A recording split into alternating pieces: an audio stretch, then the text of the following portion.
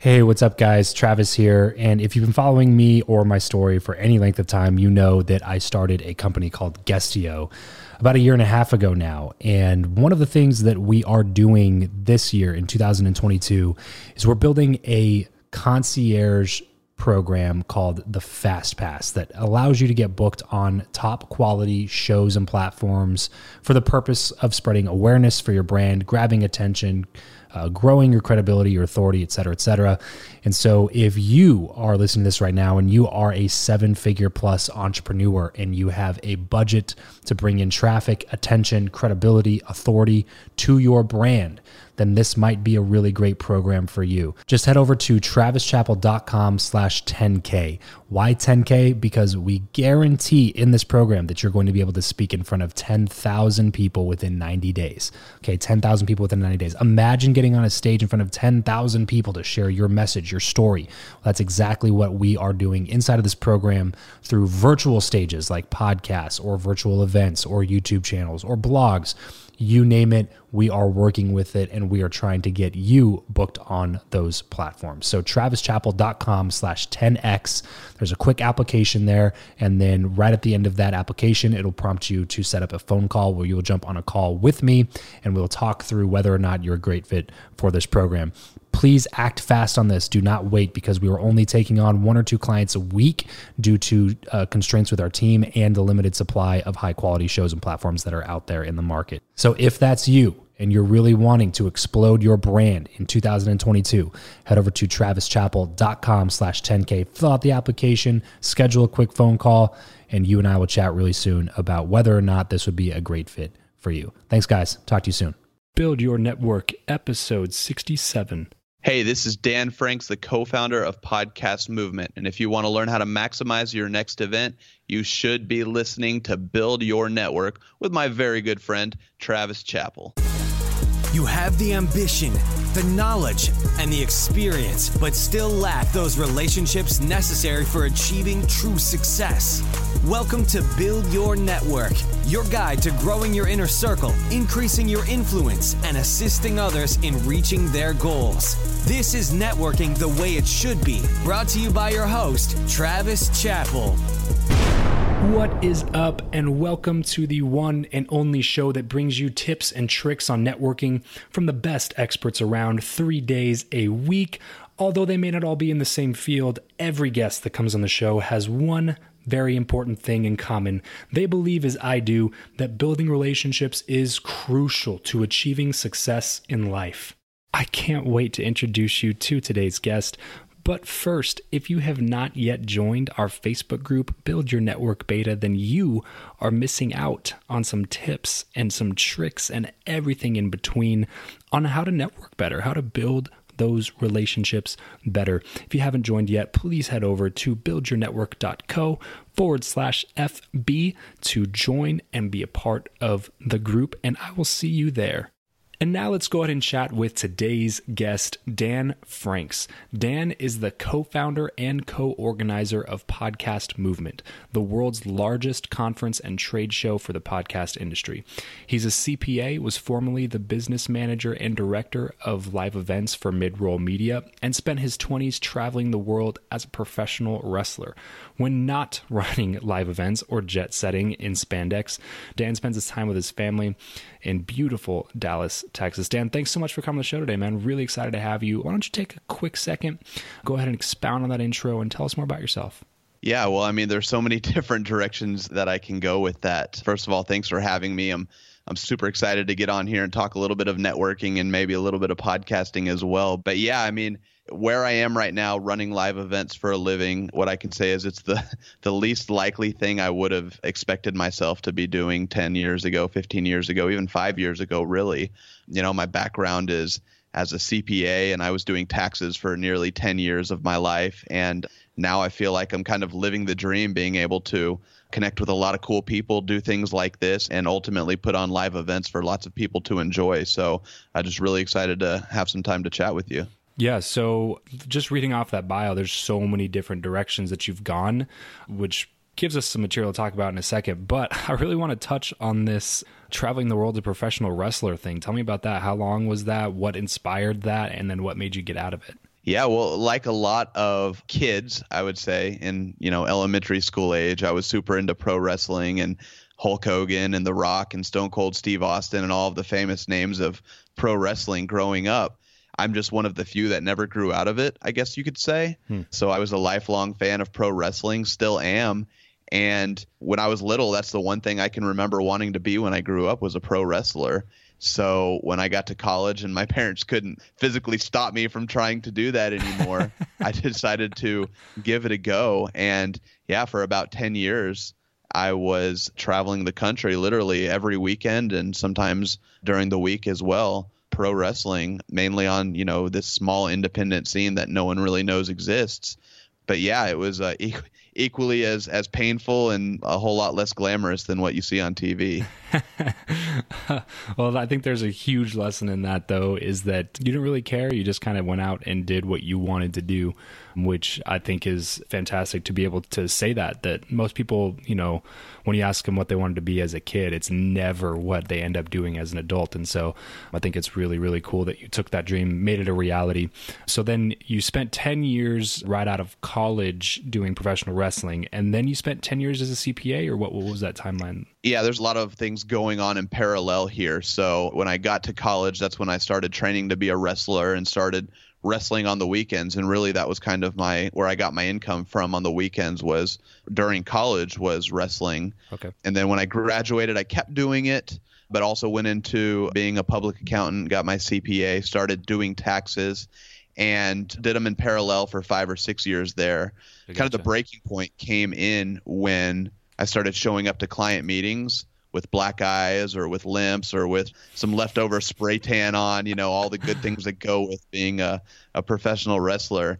And having to explain to these, I was working with a lot of doctors and attorneys and high net worth individuals, doing tax planning for them and stuff, having to explain to them, why their accountant, who's supposed to be guarding their money and helping them take care of their money, looks like he's been beat up every time they come to the office. So eventually something had to give, and it was the wrestling. Yeah. Well, it only makes sense at that point to pick the thing that you don't get beat up to. Yeah, no doubt. Yeah. Okay, so you're in your early 30s then when this happened, and now you're just full-time CPA?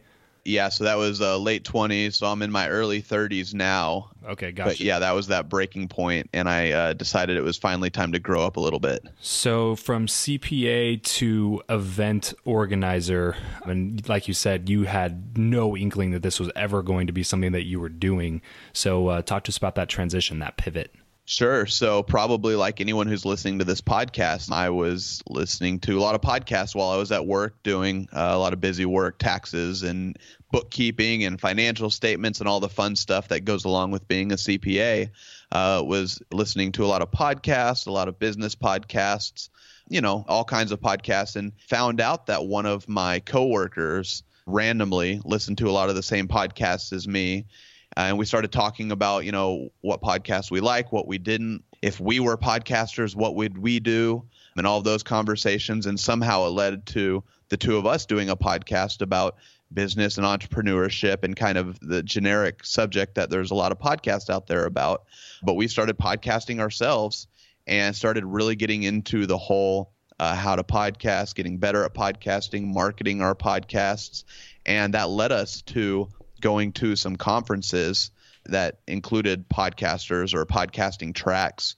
They were a lot of more generic conferences. So there would be blogging conferences that had a podcast track, or, radio conferences that had some podcasting sessions. Mm-hmm. And after a while of going to some of those and having some conversations with people at those events, it started coming out that, there wasn't really any place for podcasters. There was a lot of places where podcasters were, secondary thoughts. Accepted, yeah. Yeah, accepted, or, here we'll throw them some bones and have some sessions for them. But it was pretty obvious that there was a lot of people going to these conferences for the podcast track, but not necessarily a lot of podcast sessions and offerings for those people. So one thing led to another with those conversations, and a few of us that were at those conferences ended up getting together and trying to start our own. So that was my entrance into this live event space. This episode of the show is brought to you by Indeed. We are driven by the search for better. But when it comes to hiring, the best way to search for a candidate is not to search at all. It's to match and match with Indeed. If you need to hire, you need this platform, guys. I'm telling you, Indeed is your matching and hiring platform with over 350 million global monthly visitors, according to Indeed data, and a matching engine that helps you find quality candidates fast. Ditch the busy work and use Indeed for scheduling, screening, and messaging candidates so you can connect with those people even faster. And it doesn't just help you hire faster. In fact, 93% of employers agree that Indeed delivers the highest quality matches compared to other job sites, according to a recent Indeed survey. And look, guys, one of the things that I wish I would have used Indeed for is this matching service. You can search and search and search and search and search all day long, but to actually be presented with quality candidates, like hiring a recruiter for you that's presenting people that has actually done the work to vet them and bring quality people in front of you. That work by itself is the fact that it's done by a software instead of like a team of high quality recruiters is pretty insane. So they leverage over 140 million qualifications and preferences every single day, which is why Indeed's matching engine is the best one that you can use. It's constantly learning from your own preferences. So the more you use it, the better it gets at doing the job for you. Join more than 3.5 million businesses worldwide that use Indeed to hire talent fast. And listeners of this show will get a $75 sponsored job credit to get your jobs more visibility over at Indeed.com/Travis. Just go to Indeed.com/Travis right now and support this show by saying you heard about Indeed here on the podcast. Indeed.com/Travis. Terms and conditions apply. If you need to hire, you need Indeed. Wow. So definitely an example of necessity being the mother of invention here. So you're coming into your first event. You have zero experience. What do you do? Well, kind of the genius thing we stumbled into on accident was crowdfunding that first year's event. So we learned pretty quickly that running events were very expensive and hard to make money at, especially in the first few years. So in sitting down and trying to figure out what we needed to do to make this thing happen, none of us wanting to put forth a whole lot of investment on the front end. Right. It was when Kickstarter was first really kind of picking up steam and becoming a household term or a household thing. So we made the decision to crowdfund that first year via Kickstarter. And we put up a campaign. We gave it a name. We called it Podcast Movement, and we called it the first dedicated national podcasting conference. And, shared it with all our friends and basically said, here's the idea we have. We think it'll be awesome to have this conference. If you agree, here's how to support us. Yeah. And kind of what we did, which hadn't been done a lot at that point, and I don't know if it has been or not since then, but we used Kickstarter to pre-sell tickets to the event. So when you have a crowdfunding campaign on Kickstarter, you can name different rewards based on the contribution level. So if you contribute $10, you can get a sticker, $20, you get a t-shirt, and we had it, $70 or whatever that number was, you get a ticket to the conference. And this would be the cheapest way to get in. Once the crowdfunding campaign was successful, ticket prices would be more expensive. But if you support us on the front end, not only will you be helping make this conference possible, but you'll be getting your ticket as well. So that was really our model and our first kind of big step into putting this event together. Wow. So you're looking for speakers at the first event. Who did you talk to? Was a lot of people hesitant to say yes, or was it pretty easy to get people lined up to speak? A lot of people were super excited about the idea of this conference. So because of that, we had quite a few people interested in speaking, interested in playing a role in this conference, interested in being, kind of a founding attendee or a founding speaker at this event. Yeah. Just because a lot of people saw that need in this space like we did. So it was a combination of reaching out to a lot of friends and people that we had made those connections with at those years of going to those other conferences. That's really where we kind of built that foundation. So if you were to look at our first year speaker list, you would see a lot of people that were just our friends at the time, our friends who were podcasters at the time. But to be fair, there were a lot of people who we asked, a lot of people who we would have considered bigger names at the time who we asked to speak.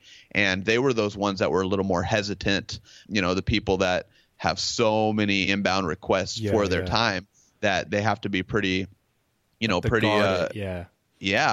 So that did happen a lot. And it's funny because pretty much everyone who we asked that first year who turned us down or said, it's just not something they could participate in, has since we've had them speak or had them participate. So there's been a lot of kind of redemption stories there. Yeah. But kind of the one that I'll call out, and this is somebody that you and I talked with before the recorder turned on or talked about, was John Lee Dumas, who, I know you're friends with and I'm friends with.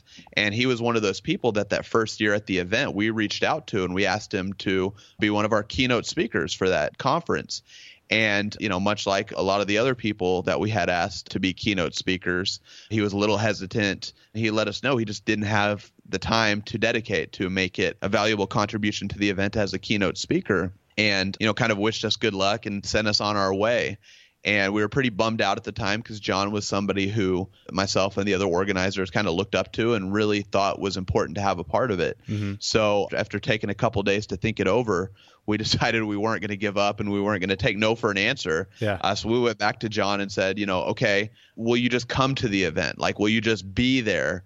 What can we do to get you out there? Like, we won't ask anything from you other than just to be there, because we think it's super important to have you play some role, even if it's just an attendee. And, after some back and forth there, we finally got to the point where John had agreed to moderate a panel at the event and come out, and came with him, Kate Erickson, his business partner. And it turned into a relationship that now John's taken part every year. He's keynoted before. He's done some workshops there. So that was the one kind of relationship that I feel like we stuck to it and wouldn't take no for an answer. And it's since, every year had him as a part of it and really paid dividends in the long run for that event. Yeah, it's so funny, Dana. The more I talk to people who have a lot of influence, a lot of followers and that kind of a thing, as you said, they get bombarded with requests on a daily basis, really. And it's so funny that some of the people that I talk to will just say no the first time to everybody. So like they even have like a VA just go through and just say no to everybody. But then the people who come back and ask again, that's when they take the request seriously, because it weeds out 80% of people who aren't willing to go for that second attempt. And I think that says so much about you guys coming into it, that you were like, you know what, this is something we really want to make happen. So you didn't email back and say, you have to be here. It was kind of like, what can we do to make this thing happen? Like, how is this going to be beneficial for you and us? Because we would really, really love if you were a part of it, type thing. And that's a step that most people just do not take, even though that's probably where the majority of the business happens. So got a quick question for you along this same line here, Dan. This is how I usually start the conversation into more about relationship building and everything. Do you believe that what you know or who you know is more important, and why? Yeah, I think it really has to be who you know. I know that's kind of probably the right answer for a question like this, but a lot of what you know comes from who you know. So I guess it could be a little bit of a chicken or the egg kind of scenario. Yeah. But at least in what we've done and what I've done personally with Podcast Movement, all of my other events, all my other business ventures really that I've been a part of have all started with a person or with somebody I know that gets you the foot in the door. And anything, I've always kind of been in the fake it till you make it type camp and thought process with a lot of what I've done. Is the easiest way to learn something is just to dive into the deep end. Yeah. So I think what you know ultimately is always going to be important. But if, one or the other has to come first, it's almost absolutely for me who you know. Yeah, yeah. So tell us about a time then where the connection in your life led to a specific moment of success. Yeah, that's a good question. Oh, man. Yeah, I think that story I shared about John was a really big turning point. And I think there's some projects we're working on now, not John and I, but my partner Jared and I, that have basically, I can't share what the project is. It's an event-based project, though.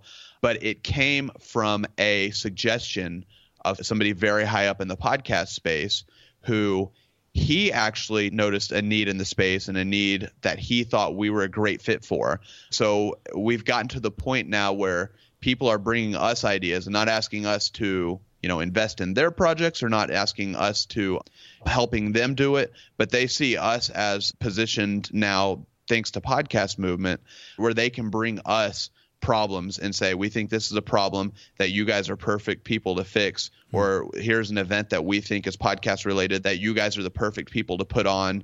We'd love for you to do this and we'd love to support you doing it and all of that. So I think that type of thing has started to come to us more and more where, these people we know are starting to bring us ideas and bring us things that it's based 100% on those relationships we've built with them, those trusts we've built with them. Yeah. And it's something I can't really talk about. I want to, but it's that sort of thing that came from purely a relationship. Yeah, and I'm sure we'll all see it unfold here in the coming months, so no worries at all. So with this being such an important aspect of career, business, podcasting, whatever you're trying to accomplish, with building relationships being so key to that, why do you think that people just don't do it?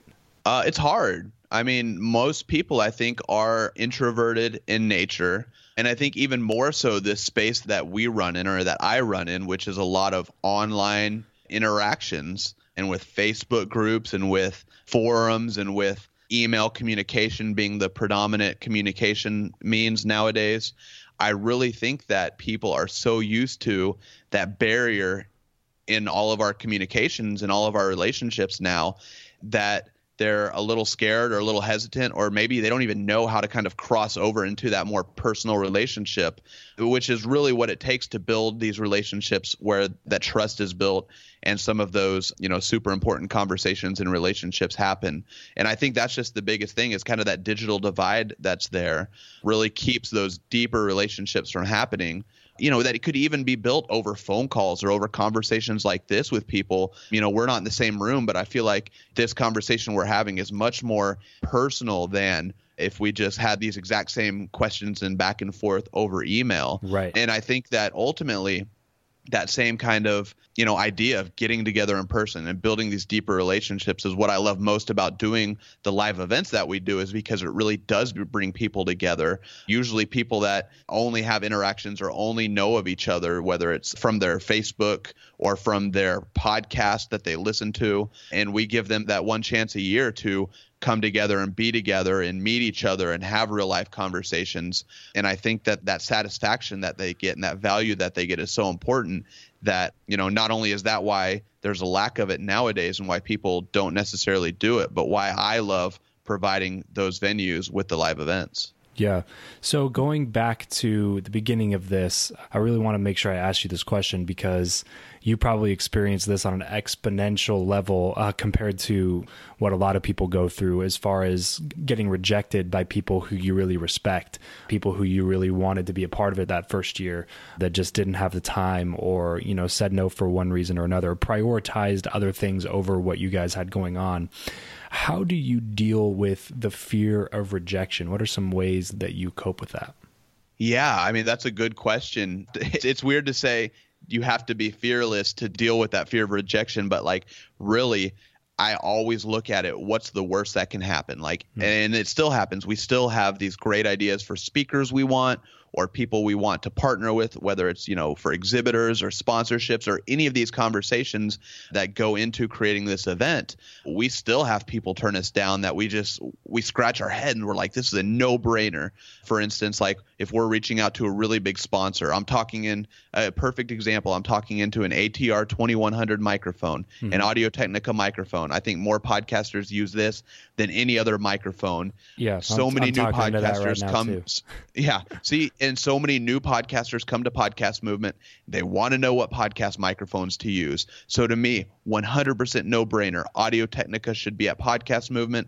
They could sell 10x the dollar amount in microphones that it would cost them to be there. But for whatever reason, they're not there. And every year I call them, and every year I know I'm going to get a no. But I keep telling myself, what's the worst that can happen? They can block my number so it doesn't come through anymore, or they can tell me stop calling us and, we'll never be there. They haven't done that yet, but every time I just ask myself, what's the worst that can happen? Right. Same thing when we're approaching speakers. Same thing when we kept going back to John Dumas about the first year Podcast Movement. The worst that can happen is him to say, no, don't ever email me again. No, I'm never going to do it. And at that point, at least I know where things stand. I know where we're at. It's an old email marketing kind of mantra is, we're going to keep emailing these people with our news or updates or whatever it is on these email marketing lists. And there's going to be two end results. One, they're going to finally unsubscribe because they're sick of hearing from us, or they're going to buy this product or service that we're pitching them. Same kind of concept. There's two end results, and we're going to get to one of those two end results one way or the other. Right. And I think the big point to draw out of what you just said is that the worst case scenario is typically what's already going to happen if you don't reach out at all. So like worst case scenario, like they say no.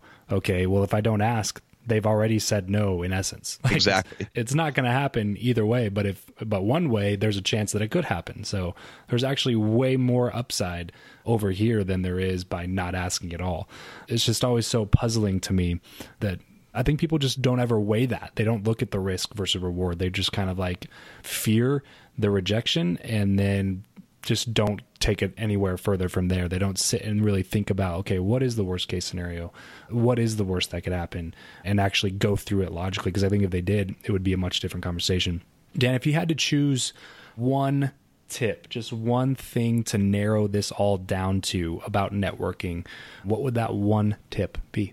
I mean, the tip I give, and this is a little bit to do, it's like a 1-2 step process that I always recommend people use. And it's a little bit, my experiences in live events and networking events and things like that. So it leads into that. But a lot of people approach events, whether it's meetups, whether it's conferences, whether it's some other situation where you'll end up with amongst a lot of people in person, is to make connections online first. So a lot of people come to me and say it's going to be super intimidating coming to your conference. There's going to be 2,000 people there.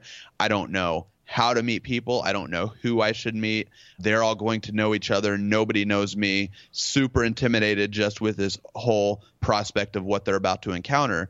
And the truth is, you can shrink that 2,000 down quite a bit. You can find, Facebook groups related to those events, or you can find Twitter conversations related to those events, or all sorts of ways to, narrow down some of this kind of giant, scary thing you're about to encounter and meet people online first. That's what we're all used to. That circles back to what I said. The biggest issue was with meeting people is that we have online, impersonal relationships. But the positive to that is oftentimes people already a little bit. So you have, Right. 1 foot forward. You've already got a foot in the door. So it's very easy then when you actually see these people in real life, even if it is somebody, that's a real big famous celebrity. If you've tweeted with them before, if they've replied to your tweet, if you've sent them an email, something fun, or commented on their blog post or whatever it is, you've got that foot in the door now where you can go up and say, and we'll just keep using John Dumas as an example because we started that way. And you can say, hey, John, you remember that time we traded emails or I commented on your blog post about your income report and you gave me some advice about finding a CPA or whatever it is. And that immediately is an icebreaker, a conversation starter. And, to me, that's the biggest thing. That first kind of hello, my name is, or hi, here's who I am, is the hardest part of these in-person relationships, is breaking that ice. So giving yourself kind of some ammunition to start with, I think is super important and with the biggest takeaway I have. Yeah, always plan beforehand. Such great advice there. I'm curious to know your answer to this, Dan. What do you think about business cards anymore? Like, do you think that's a good way to connect, or do you think they're just kind of a waste of print? Yeah, that's an interesting question because running a conference, that's one of the things that a lot of people do before they go to events is, bring a pocket full of business cards. Yeah. I always tell people to bring them or to have them, but don't be the one to give it unless you're asked for it. So everyone's different. And we were talking about before we started recording, the conference that I run has so many different types of people from all different age ranges and industries and experience levels that some people, that's the only way they know how to do it is to leave with a pocket full of business cards and to follow up with all those people. Yeah. Other people say, hey, do you have a business card that I can snap a picture of on my phone? And they have a folder on their phone of pictures of everyone's business cards, but they don't want any of them physically. And then other people just want to say, hey, let me follow you on Facebook or let me follow you on Twitter. And that's how I'll know who to follow up with. Mm-hmm. So there's certainly all kinds of things that people do. But I specifically, me personally, if I were at a conference and I were meeting somebody that I really wanted to stay in touch with and they asked me for a business card, I would want to have one to give them. I wouldn't want to say, oh, I don't have anything, can I scribble it down on a piece of paper? Like, that's the position I'm in, is I don't necessarily want to be the one making it rain with business cards, but I certainly want to have a few in my pocket if somebody important wants one. Yeah. I've been going back. That's why I wanted to ask you, with being the organizer of a big event like that, because I've been going back and forth on if they're good or not. I have some, like you said, so I bring some with me. And if somebody asks, it's like, oh yeah, here's a card. I think for me, it's more about the level of legitimacy than like the hope of them contacting me. I think it's just more like, yeah, I have cards and they look nice and they feel nice, and it just like raises my level of legitimacy. And so I think if I really want to connect with somebody, though, I usually go add them on Facebook immediately, and I'll send them a Facebook message with like a quick little thing from our conversation so that they can remember who it is. Because it seems like to me, when I have something in my inbox or on my Facebook page or somebody comments on a post, like I'll go look at their stuff more than I will if I have, 58 business cards in my pocket from an event and talking to a bunch of people. So, but yeah, I was just really curious to see what you felt about that. With all the people that you've been able to meet, Dan, who do you think is the best networker or most natural just relationship builder that you know? Yeah, so this is, you're interviewing me for this podcast, but I would say I'm not great at it. I've kind of backed into needing to be able to be a great networker. But lucky for me, my business partner, Jared Easley, is who I would consider the master networker. So his strength in that area complements my weakness in that area really well in ways that, it's inverted for other things that I'm better at that he's not. But the fact that somebody related to and involved in the business is super strong at that, like him, has really been a big asset. And I look at him, in admiration a little bit, because I wish I could do some of the things he does in terms of, going into a room and leaving and having talked to everybody. And I'm like, wait, you were in there 30 minutes and there's like 50 people in there. Yeah. How does everyone now know who you are and everyone is your friend on Facebook? Like, how is that possible? But it is. And he's very similar to what you just described in terms of, shooting people messages on Facebook, having friends. He met people at some of those conferences we were going to in 2013 that he's never seen again, but he could tell me like what they're doing now, where they live now. They talked last week on Facebook Messenger. And it's just amazing how he's able to do that. And it's a huge asset to our business.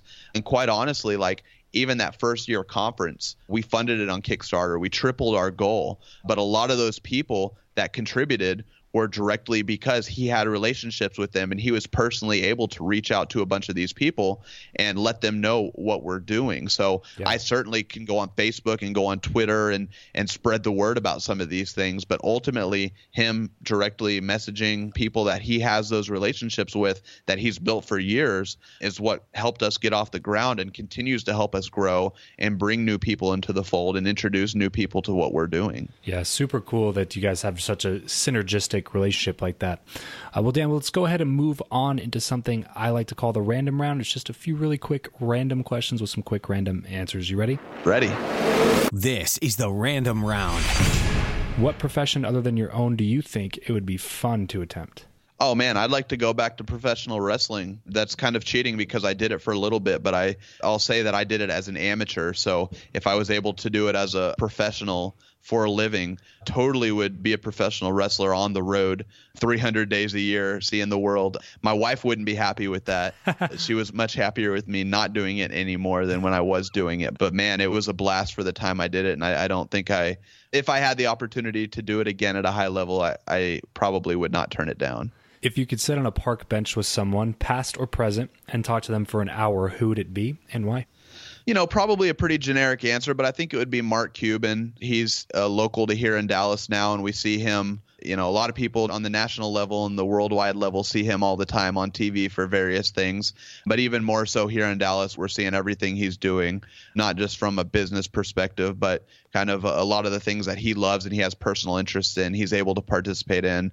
From a philanthropic standpoint, he's super active as well. So I think just the combination of him being local here and seeing a lot of the things he does, as well as, of course, his success and a lot of the things that he's been involved with, I think that's probably right now who my answer would be. How do you like to consume content, books, blogs, or podcasts? man, audio all the way. That's the reason I'm in this space to begin with, is because I started off listening to things. I'm one of the kids that every morning would listen to Howard Stern, and every night I'd fall asleep listening to Loveline or something like that. So I've always been a radio first kind of guy, and it was a natural move into podcasting. And any chance I have to listen to a book on Audible or something like that versus reading it, that's just what works best for me. So tell me a couple of your like go-to podcasts. Like when you go into your queue of episodes, what shows are you picking first?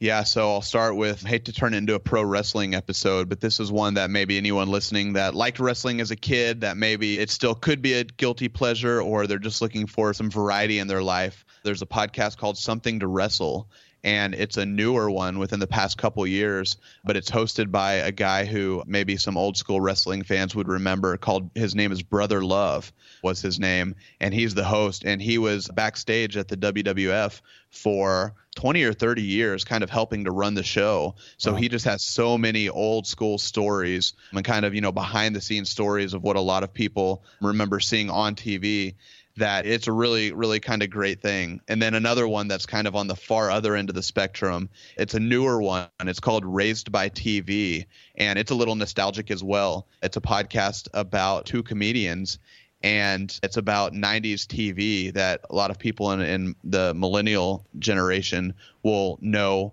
from their childhood television. So whether it's TGIF or Full House or Nickelodeon or some of these, and they'll just talk about their memories of those shows in a funny way, but you can just relate and kind of nod your head along with what they're saying. So that's the other one I'll say is Raised by TV, and it's from Earwolf, who, full disclosure, that's who I used to work for, but I had nothing to do with the production of any of the podcasts. I just happened to like a few of them. Give us a glimpse of your morning routine. Yeah, so every morning I wake up 5 a.m., get ready, and I go. Lately I've been on a CrossFit kind of kick. So always from back in my wrestling days, been into going to the gym on a regular basis in the morning. And my current kick is giving CrossFit a try. So I've been doing that at 6 a.m. every morning for about a year. Come home from CrossFit, eat breakfast, and get to work. So I don't have any fancy meditation. I need to start getting more into writing down my goals for the day and sticking to them, and not trying to do the multitasking thing. Yeah. But so far it's get up, go to the gym, and start work. What is your go-to pump-up song? Pump-up song? That's a good question. I listen to podcasts. I don't listen to a whole lot of music, so I don't even have a good pump-up song. I listen to podcasts on the way to the gym to get pumped up. So it could be Planet Money, listening to the latest economic news, or it could be, startup, listening to a business story. But I guess my favorite pump-up song would be a podcast. What are you not very good at? Well, I've already exposed that I'm not very good at networking. So it's fun. Again, funny that I'm on this show. I think it speaks volumes, though, that you realized it was something that you weren't good at, but something that's really essential. And then you started doing it because you knew how essential it was. But anyway, go ahead. I guess what I'll say is cooking. I've been working on fixing that. We've signed up for Blue Apron about a year ago. So we've been doing two meals a week on Blue Apron. So I'm getting better at it. So I think I recognize something that I wasn't at, and I'm going to work at trying to fix that. All right, as we get everything wrapped up here, Dan, what is one place online where we'll be able to find you the most? Yeah, I think right now, find me on Twitter. At DM Franks is probably the best place. That's where I've been pretty active, at least in chatting with people and things like that. I do have a personal website. It's danfranks.me. It's not updated as frequently as I would like, but between those two places, I'm super easy to get a hold of. Perfect. Well, go check out Dan on Twitter. Say what's up. Tell him thanks for coming on the show. Dan, thank you so much for coming on, man. I really had a great time talking with you. Yeah, I really appreciate it, Travis. This has been great, and it's good to step outside of my comfort zone and talk about some of the things that are a little more difficult for me to do, and networking is certainly one of those things. That's all for this episode of Build Your Network. Your next step is to visit byn.media/FB to join in on our Facebook group for more personal engagement, proven strategies, and tactics to reach your ultimate goals. That's byn.media/FB. Remember, you're only one connection away.